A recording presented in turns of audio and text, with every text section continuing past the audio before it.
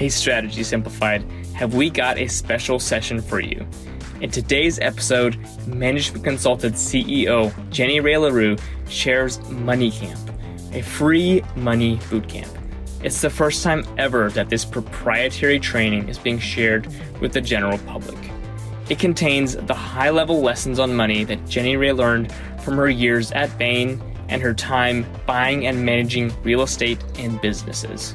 No matter where you're at in your journey with money or investing, this teaching is chock full of life-changing insights.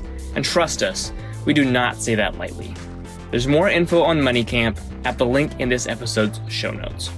In addition, Jenny Rae also introduces the Owner Class, a mentorship cohort that kicks off in early 2023. There are just 12 total seats available, so go to the link in the show notes to get more info and to join today. Okay, let's kick this thing off. So this is a mini Money Camp today.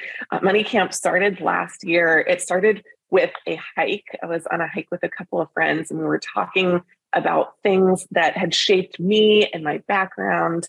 And this was just after my first run for political office. So I was debriefing and thinking about issues. But one of the questions that often came up when I was on the campaign trail was, you know, your state is really big. How do you know that you have the ability to operate a budget and an economy this size? And I said, well, I've been doing it for over 30 years. I've been trained on this and I have a lot of great fruit to show from it. And I realized that a lot of people are actually asking me not out of their question about me, but out of their own insecurity that they didn't have great financial foundations. And so I started the first Money Camp and I invited people in my local community to come to a nearby restaurant. 25 people registered for the first Money Camp and 50 came. So it was pretty hilarious because usually in this world, if 25 people registered, 10 come or 5 come. And so I knew that there was something that was here. I've never charged anything for it. I won't charge anything for it. But we are going to do some elements of Money Camp in our one-on-one sessions in a class that we're offering starting in January. And so at the end of this call, there are going to be 2 calls to action. Number 1 is going to be if you want to book a free Money Camp, like I said, it's free. It's always free. You can't buy it. There's no book. It's just something that we offer and we love to offer and we've done to transform people's lives. Then you can do that at the end of this call. We'll give you a form to do that. If you want to have more one-on-one coaching, really in-depth interaction around some of the things that we're going to talk about today, then the Owner Class will be right for you. And we'll share the link for that at the end. So why am I unusual, right? Why is this different than other Money Camps? And the first reason is really an attribute of how my parents trained me. My parents started training me on money issues, money management, money making, kind of all kinds of money things, starting at age 5. And so they did it in 3 stages. It was intentional, but I was kind of the guinea pig. I'm the oldest in my family. And so stage 1 was about spending. How do you make money and spend it wisely? That was ages 5 through 15. Stage 2 was about saving, ages 16 through 25. And the focus for that was primarily on short saving. How do you save for something that's bigger than you can pay for out of a single job or a single paycheck? And stage 3 was investing. How do you build for the future, really for not just you, but your community, for future generations and more? And all of the things that I have learned, really began with the foundations that my parents gave me. But I just wanted to run you through a list of some of the crazy things that I have spent time doing, because I think it helps you understand where I'm coming from when I'm sharing about Money Camp. So number 1, I've worked for Bain and other startups. I've been an employee. And I actually spent the first decade of my career really focused on skill building and learning from other organizations while they were paying me, while they were professionally developing me. And one of the things that somebody told me when I went to Bain was pay attention to how Bain runs Bain. And so I've worked with our organization now and the other organizations that I've worked with to bring in some of the ideas and concepts from great places that I've worked before. I've invested in real estate, and I'll share a little bit more as I'm going through the call, but my husband and I we purchased our first real estate property 12 years ago. And we've been investing in real estate since then. So we now own 28 properties, and we're the sole owner of those properties, although we do carry debt on some of them.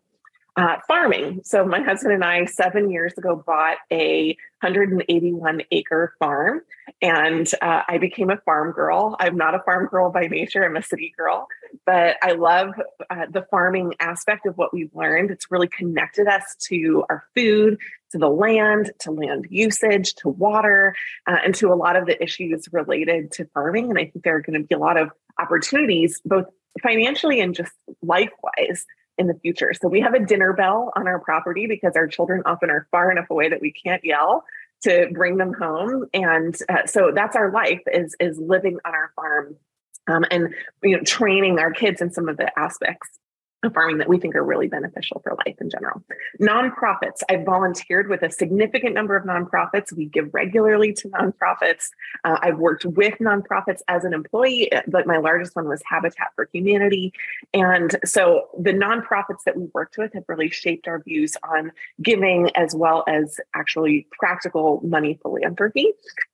In addition, there are some nonprofits that we've worked with that have been fully funded. They don't accept funding. And so we have different views on a number of nonprofits that we're related to. Owning companies. So I've both started my own companies and also bought one company and done diligence on a number of other companies. And so this is something that I'm going to talk about because nobody told me how great it was to buy a company from somebody else. And so I'll share a little bit about that as well. In addition, I've got 3 kids. So I'm always thinking about how to do all of these things, not just so that I can spend time with my family, but so my family can be involved in the things. So our kids come with us when we're doing real estate deals. They help us evaluate them. They're starting to run the numbers on those things. And we've developed a lot of teaching materials about money through the things that we're doing with our family. And in addition, I've done none of it for a year. I took an entire year. I shaved my head and I traveled around the world.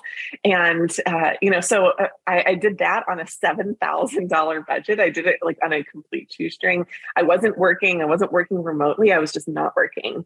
I was volunteering. I was exploring things that I loved. And that was a really pivotal year for me. It was when I actually changed my career trajectory to what I thought would have been medicine to business. And so I'm wild. I've done a lot of things, tried a lot of things, and I think there's more to come. But that's kind of my background and where I'm coming from. One of the things that I realized shaped a lot of my narrative, and I'll share a little bit more about this, is that my parents always told me I was good with money. When I had like $5, they told me I was good with money. When I had $50, they told me I was good with money. When I had my first $5,000, they told me that I was good with money. And I really wasn't great with money, but I was pretty good with money. And that shaped me. But maybe many of you have been told that you're bad with money. Hopefully at some point we'll be able to get one-on-one and we can really hash that out. So my core money value is, there's this saying that has really shaped, especially American culture, which is that there are 3 things you shouldn't talk about: money, religion, and politics. And I actually think that that's really damaging for our learning process. I think we should be able to talk about all of them so that we can glean insights and ideas. Last week, one of my great uncles passed away. And a couple of years ago, I went to visit him. And I asked him to take me on a tour of his commercial real estate. And this isn't something that anybody had ever done with him before. It was like industrial complexes and medical office buildings. It was so fascinating. And when he passed away last week, I couldn't feel anything except for gratitude that I'd spent just one day with him gleaning some of these insights. And, I love the fact that he spent the time running numbers with me and talking with me about money, and there wasn't any shame involved in that. So I've made a lot of mistakes. In fact, I'm about to share some of my money history with you. And so my class is super shame-free. And actually, a lot of people both cry and laugh when they're working with me one-on-one on money stuff. And when I say working with, like, it's free. You can't buy anything from me. I'm not a financial planner, but I just sit down and I run numbers with people and we talk about the future and what they want to do and what they want to build. And it really touches pieces of our hearts and soul. So I think that it's important that that today I'm not here to tell you that you're not where you want to be with your money. I'm just here to say there are a lot of things that I really wish I would have known earlier on in my money journey, and I hope you can take them away. So I also just believe every money mistake can be redeemed. And I'm going to start with my first one. So I've made 3 big investments. I've done a lot of things. At the end, you can see like standard retirement, some money into brokerage, and I'm good at spending less than I make. I'm also really good at making money. But there are 3 big things that really changed my financial picture. 2 of them have gone very well for me, and 1 of them has gone incredibly badly. And so this is where I start from. The first one is that, and this was the first one that I made. It was in my mid-20s. I invested at $250,000, which was more than 80% of what I had in the bank at that time, in the equity of a startup that I worked for, really believed in. It was in the clean energy space. And 2 of the co-founders ran away to another country, took all of the money deposited out of the account and stole it. And I can super laugh about it now, but at the time, $250,000 felt like literally everything I would have in my entire life. It felt like my nest egg, my everything. And it was really, really heartbreaking. And so we can talk at some other time about how stupid it was, how I could have set up other protections, how there's a lot of stuff that happened. But I just want to let you know that I'm not coming to you from a place where I've done everything perfectly and it's all worked out. Like, I've had a lot of ups and downs in my money journey. And everyone that I know that's really honest about theirs can say the same thing.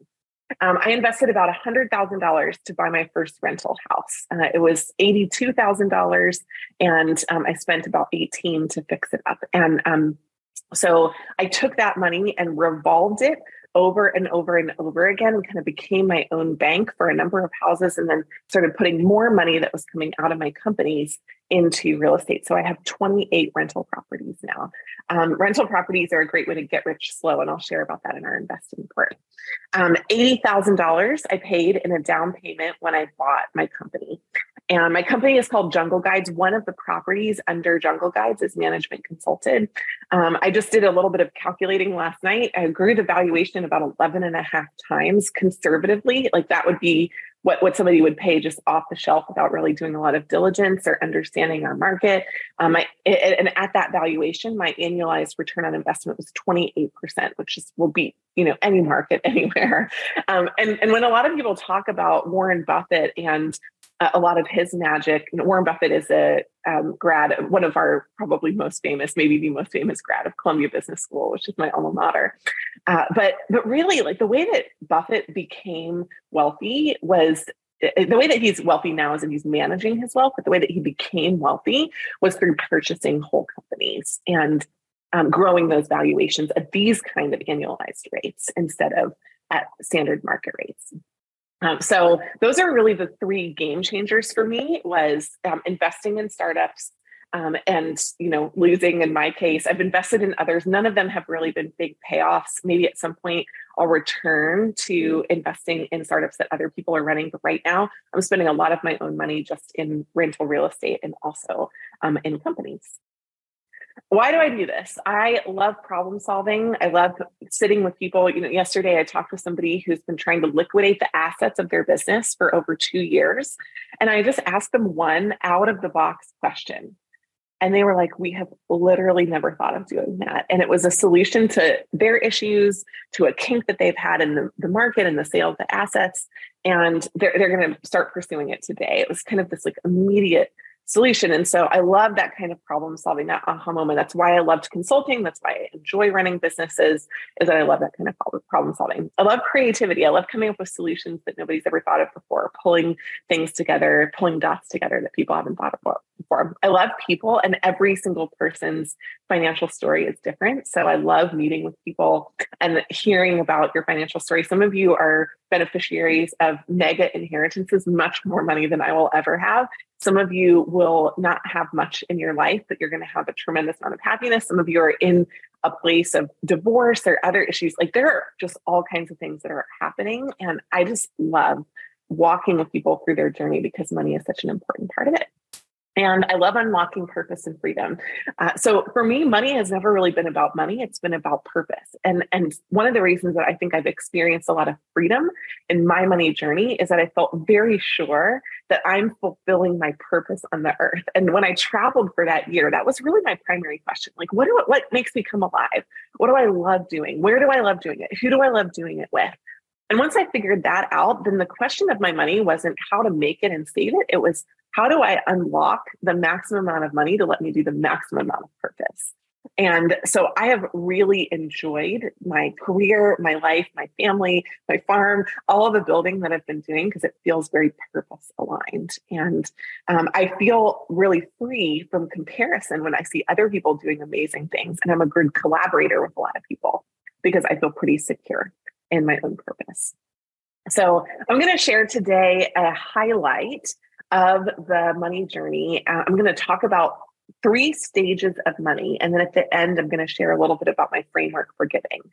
This is normally a 2-hour class with a 1.5 to 2 hour one-on-one follow-up afterwards. And some people have texted me like 6,000 times since then. And so this is not something that I'm going to try to give you a 100% dump on today. I'm trying to share the money stages in our framework, the way that my parents taught me about money, and then also give you a couple of ahas. And hopefully that will shape some of what you think about as we go forward. We'll be right back after this quick message. Are you frustrated with the status quo? Join the Owner Class. The Owner Class is a 3-month mentorship program led by Jenny Ray. Over 6 one-on-one coaching sessions and 3 group trainings, you'll walk together to change the way you make big decisions around your career, your finances, and your relationships. The program kicks off in January and is limited to just 12 seats. If you're ready to ditch the 9-to-5 and build the life and career you want, join the Owner Class today. Click the link in the show notes to learn more and join. So there are 3 money stages. And why I found this helpful to understand is that I would say that almost everybody comes to me and they see where I am. I'm in stage 3, the investing stage. And they say, I want to do that. I want to do investing. I want to do more with the money that I have. And often I'll just kind of do a little kicking under the hood and I'll say, great, let's just make sure that you have awesome foundations. Because let me tell you, if you're kind of out of control spending, you can do investing, like you can own a company, but you can also out of control spend inside a company. If you're not great at saving, then whatever you're making isn't going to be put to the maximum amount of work for you. And so I usually will take people back, and I've been doing this for about 1.5 years now. So I'm watching people kind of go through what seems to be around a year-long process to kind of reorient inside spending and or saving before they move on to investing. Spending, like I mentioned, was learning how to make money, feeling confident with your ability to make money in any economy, any environment, any season, any country, right? You're just sure that you're going to be able to put something together to make money, and you're confident that you're not going to spend it all once you have. And that can be really at any level, right? Making $26,000 a year, making $2.6 million a year. Or more. The second one is saving. Saving is digging channels for your early wealth to run into. And saving, it looks like investments that are primarily for your benefit. And I'll differentiate between that and investing in just a second. So saving is where you dig channels for short saving, things like a trip that you really want to take that's a dream trip, but you need the money built up for it, a car, early down payments for your first house, your retirement for yourself. And I'll say this again in the saving stage, but most of the wealth building that has happened up until our time has been held in a middle to upper middle class that has understood this principle. And they actually never graduate beyond this. And you don't have to. You can graduate your entire wealth journey and you can pass away with wealth, having only accomplished stage 1 and stage 2. And our earlier generations, the ones that we've often been trained by or looked to, my parents, my grandparents' generation and more, really emphasize the 2 of those. Investing is for people who have carved out all of those channels and want to do more for their community or for their legacy. And so investing is not, to be really clear, a lottery ticket that you run with and try to make up for not having good spending and saving habits. Although that's where I see a lot of people, they're like, if I only invest wisely now, I can catch up for my bad money habits for the last 20 years. That actually can be true. You can have real acceleration inside investing. In 5 years, you can do what you never could have in a lifetime in saving, but you can't do it without spending and saving first. Because again, you can do all of that and ruin it all really quickly in the investing stage. And I've worked with people at all levels of the wealth curve, and I've seen all the things. The last piece is giving. And I will just harken back to a conversation that I had with a colleague of mine in undergrad, where we were talking about when you should give, when you should give, how much you should give, whether you should give, right? What is the purpose of giving? And he basically kind of said, like, he had a number in mind where he would start to give. My philosophy has been different than that. I've always believed that you should give at all times, in all seasons. And that the measure of your giving changes based on the measure of your management over your money. The more authority you have over your money, the more you actually get to give. And so my husband and I are able to give now, today, more than we used to make in a year. That our giving has replaced what we used to pay ourselves and what we used to make for ourselves. And that has become a really fun part of it. But I'm also going to share in the giving portion some other tools of giving. My giving isn't all tax-free, and it's not all planned or to organizations. I give in other ways. And that giving actually gives me more joy than any of the other kind of giving too. So I'll share a little bit about that at the end. I have about 20 more slides for each one of these stages. And if you later are like, hey, this was good, we want to bring Jenny Rae in to talk to our company or to talk to an organization that I'm a part of. Again, it's free if you want to do that, but I just wanted to give you a little taster. So I'm not going to be able to go into all the detail, but I am going to go into a little bit of the belief. So when I was in South Africa teaching a class in 2015, one of the students who was in undergrad asked me, how do you know when you have enough money? And I said, oh, you decide. Like, it's not something that you can measure through a tool, through a decision point, through a number that's in your bank account. I remember when I was at Bain, I asked somebody what her number was, and she said $10 million. And my number is much lower than that. Like, I'm actually pretty good way before I have 10 million liquid dollars to save somewhere. But I loved that she had a number. I thought that it was interesting.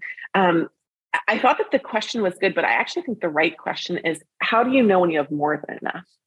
How do you know when you have more than enough? And so I'm going to share a little bit about spending that helps to unlock that. So the spending equation is how much you make minus how much you spend. And what is left over is how much you have left to save and invest. And literally this equation is simple enough that a child, my 3-year-old, can understand, right? How much money did you make? Do you want to make more money? Go vacuum the carpet. And also you spent all your money, so you don't have any more, right? You don't have anything left to put into your other categories, your saving and your giving and your investing categories. So here's what I think is really important about the spending equation. I think that most people, if they feel like they're not good with money, feel like they're overspending and they focus on ratcheting down their spending. And I think that it is really healthy for somewhere between 6 to 12 months to do that for yourself, to just enjoy life without spending money and to not tie the endorphins of spending to your enjoyment of life. But actually, almost everybody that I've seen that's broken free with money focuses on part one of this equation, how much you make. They focus on making more. They get a job with a higher salary. They add new contracts to a business. They open a business to be able to take on other people that help them subcontract. How much you make is way, way more important than how much you spend. My spending has increased by around 100% through my lifetime. What I earn has increased by like a 50x factor of that.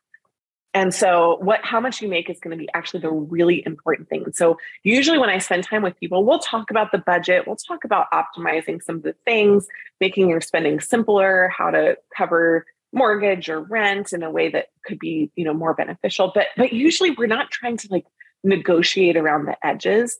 The focus is just on making sure that in any season, however much you make is more than what you spend. And your goal is really to have that always be positive.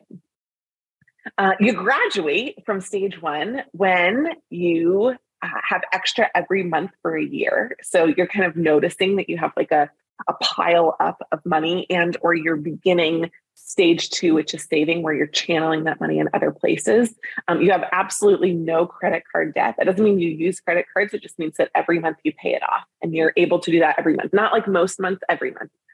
So consistently you use your credit card debt, and or you stop using credit cards, so you have a better sense of where that comes from. And then you only use debt for houses, cars, and education.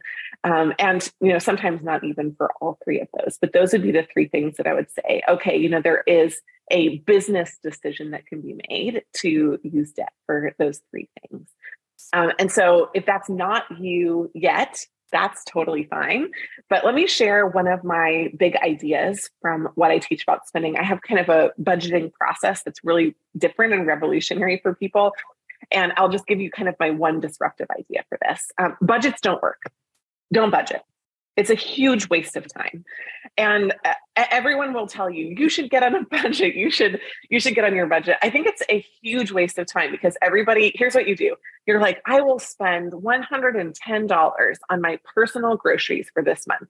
And then you spend 80 or you spend 150. Like, you never spend that money. And then there's money that you forget to budget that you have to take from somewhere, and you don't know where to borrow it. And it becomes actually budget borrowing, where you borrow from yourself and you build yourself a lending addiction from yourself to try to figure out where the money is going to come from. What I do believe in is backwards budgeting. I believe in figuring out what you spent money on and understanding that, so that you kind of better put your money into three categories. So I do this once a year now.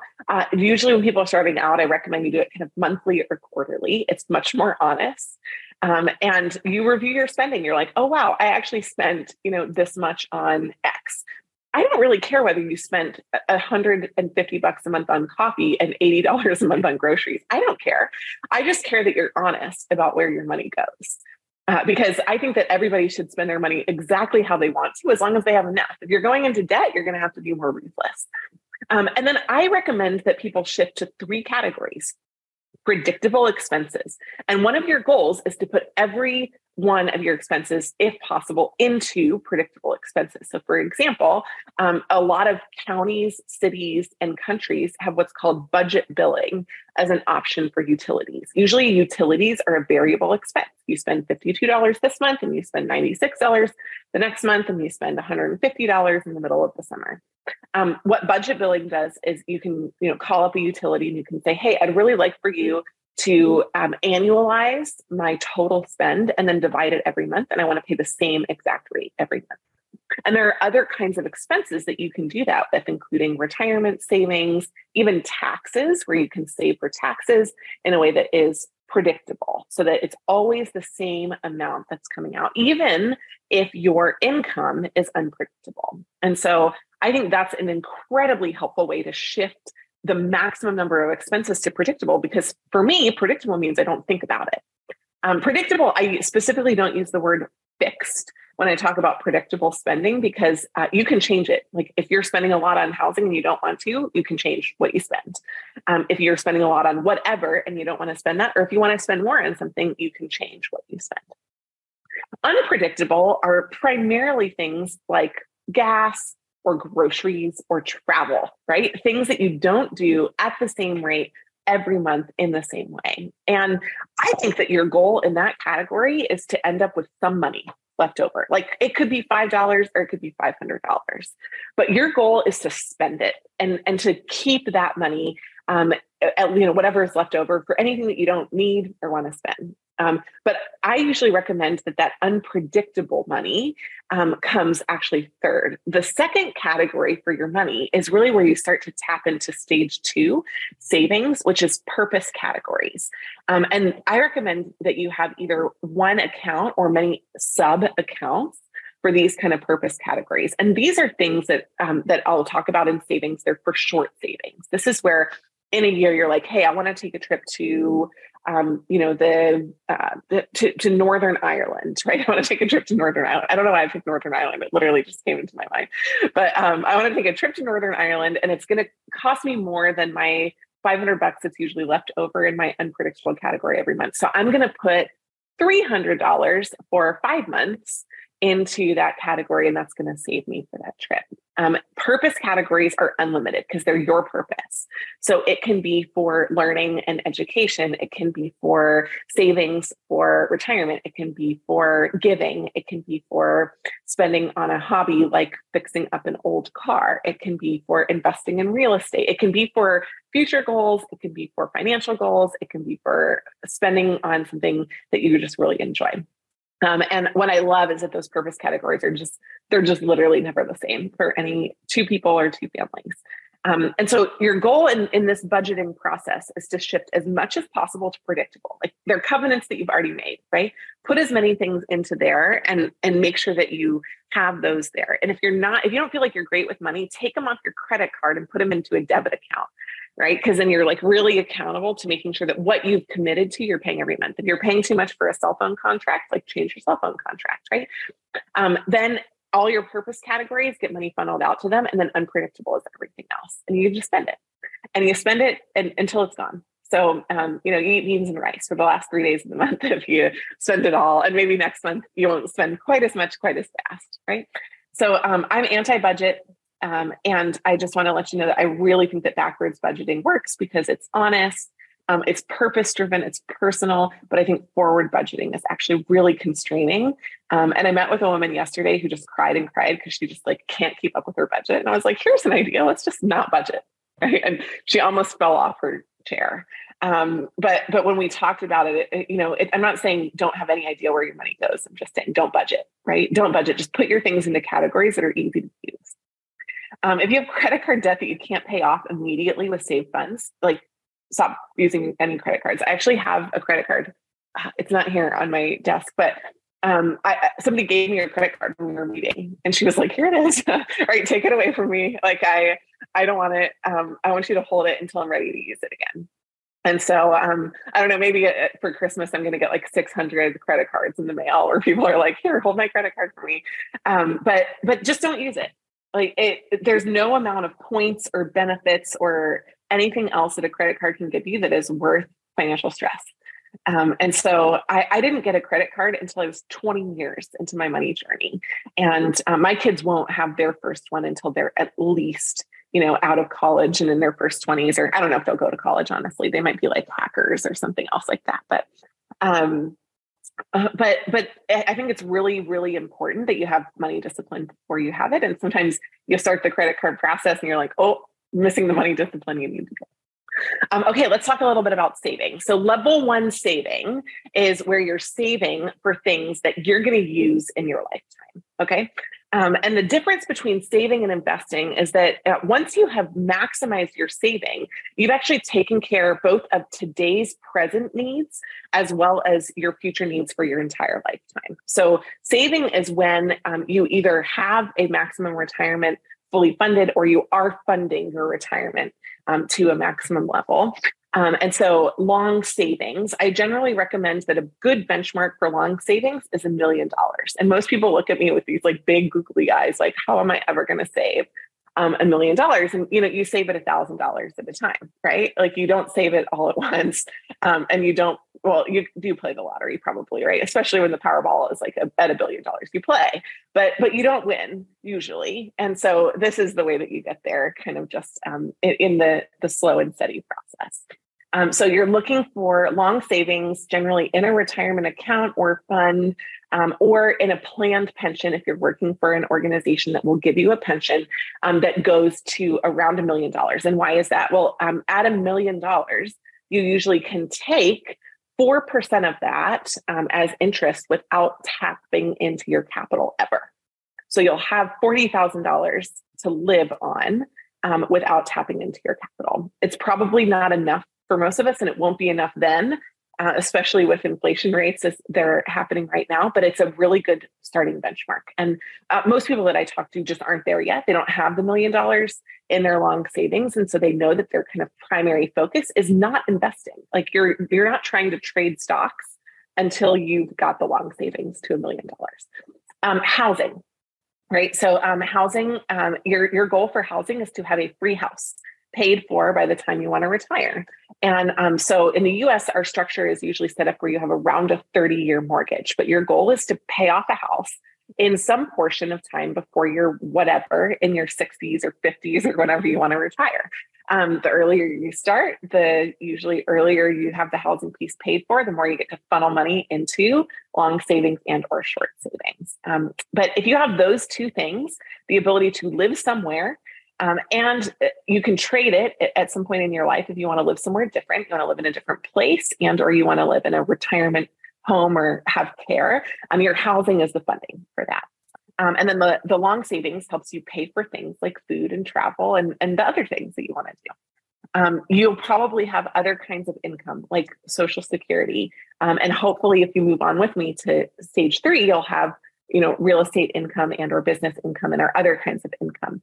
But if you have those two things, you will be at like where more than 92% of America has gone over time, right? This major middle class that has basically funded themselves for their future.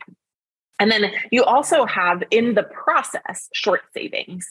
And so short savings accounts are like, around or up to $10,000, $20,000. And these accounts are for things like down payments for houses, down payments for second houses, down payments for rental houses, cars, for, remodels for a home, for large trips that you want to take. Those short savings are not to be for your future and for your present. They're just for your present. And your ability to save those things keeps you out of trouble, out of debt, builds discipline, and also helps you to kind of improve your financial management picture overall. So I just put a little bit of the detail, right? Your housing on the right-hand side is to pay off over around 20 to 30 years. Some people want to pay it off faster.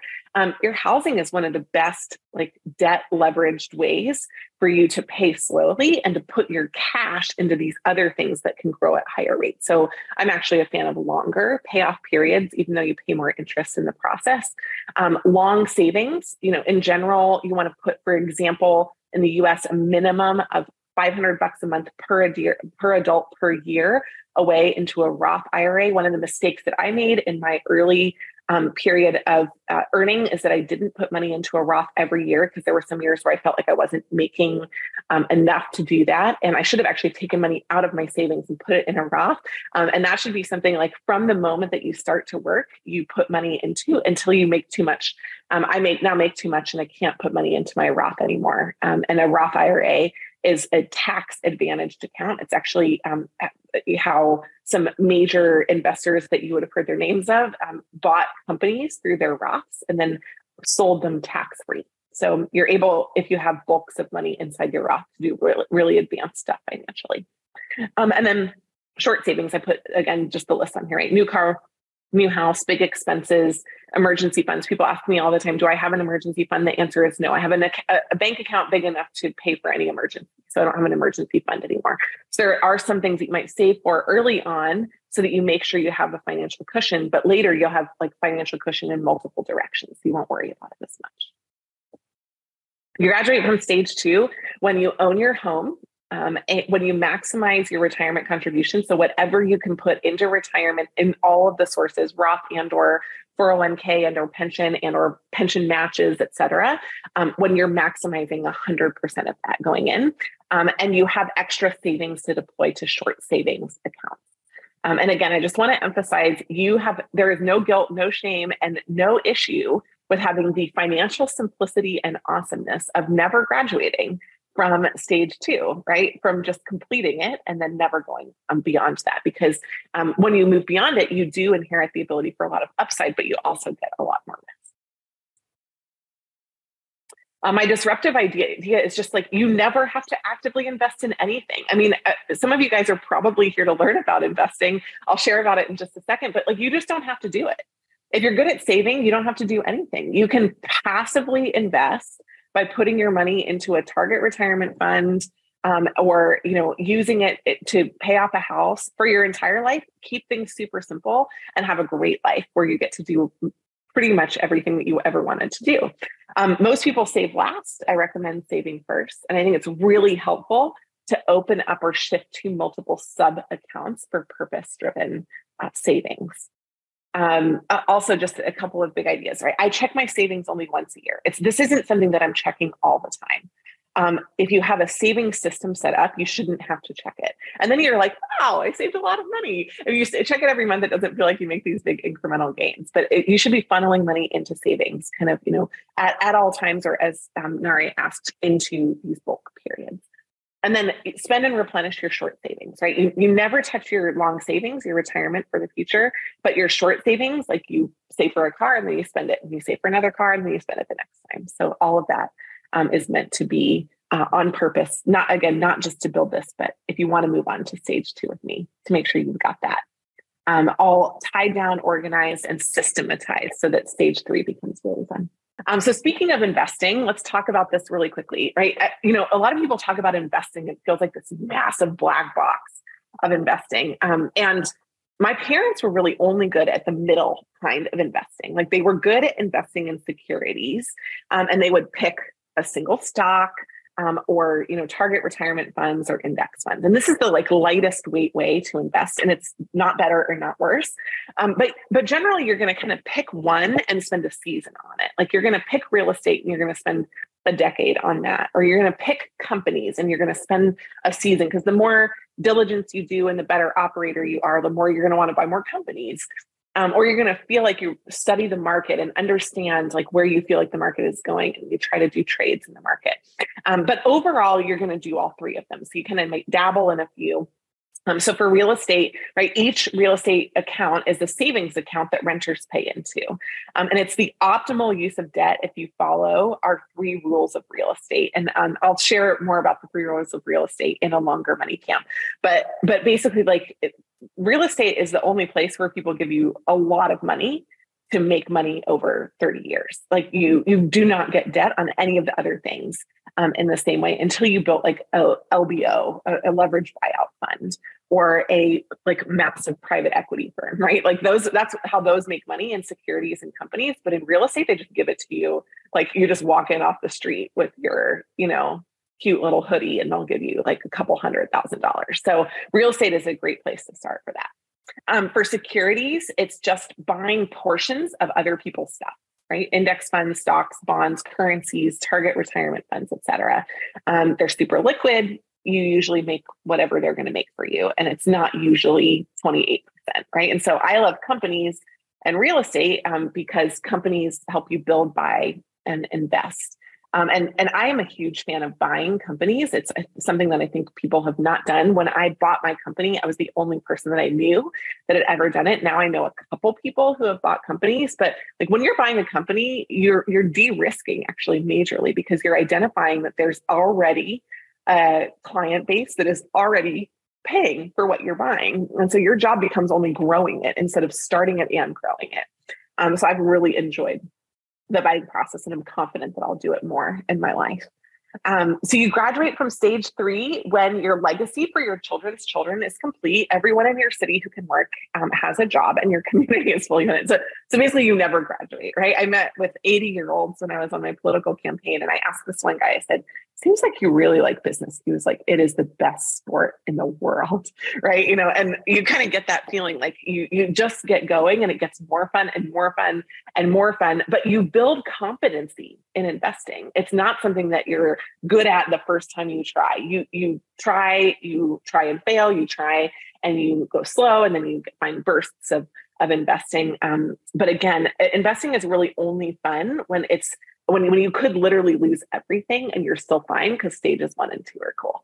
And so investing gets really fun when that happens, because that's when you can begin to generate massive, massive returns on your time and capital. So my disruptive idea is basically don't invest in liquid things except for in a retirement account.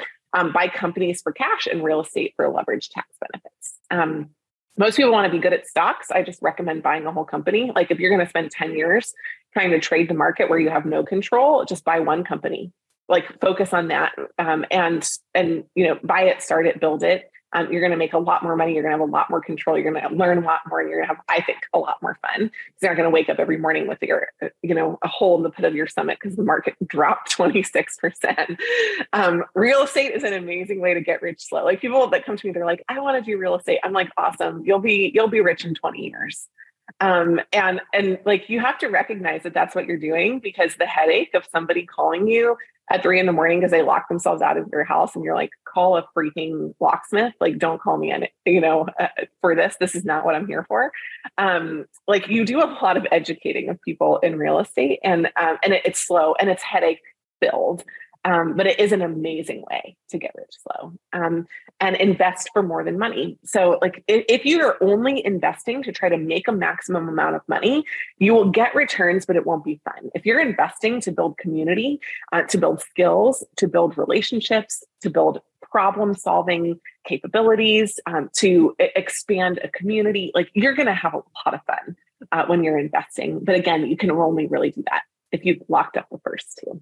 And then finally, just a couple of calls to action. If you want to have us host a free money camp, I would love to come either in person or more likely virtually to work with your organization. And that could be an organization that you're a member of, that you're a leader of.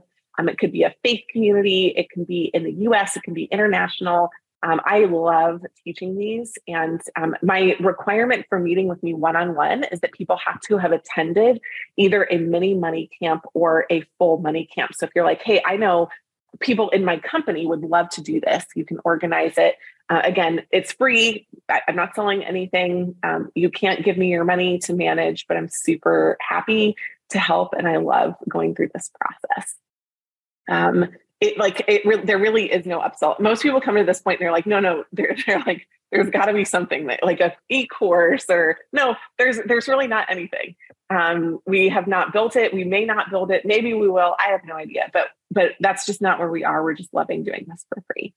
And the last thing that I just want to share about at a super high level is that I think that there is such a concept as becoming generous. I used to think that people either were generous or they weren't, but I think generosity is something you practice.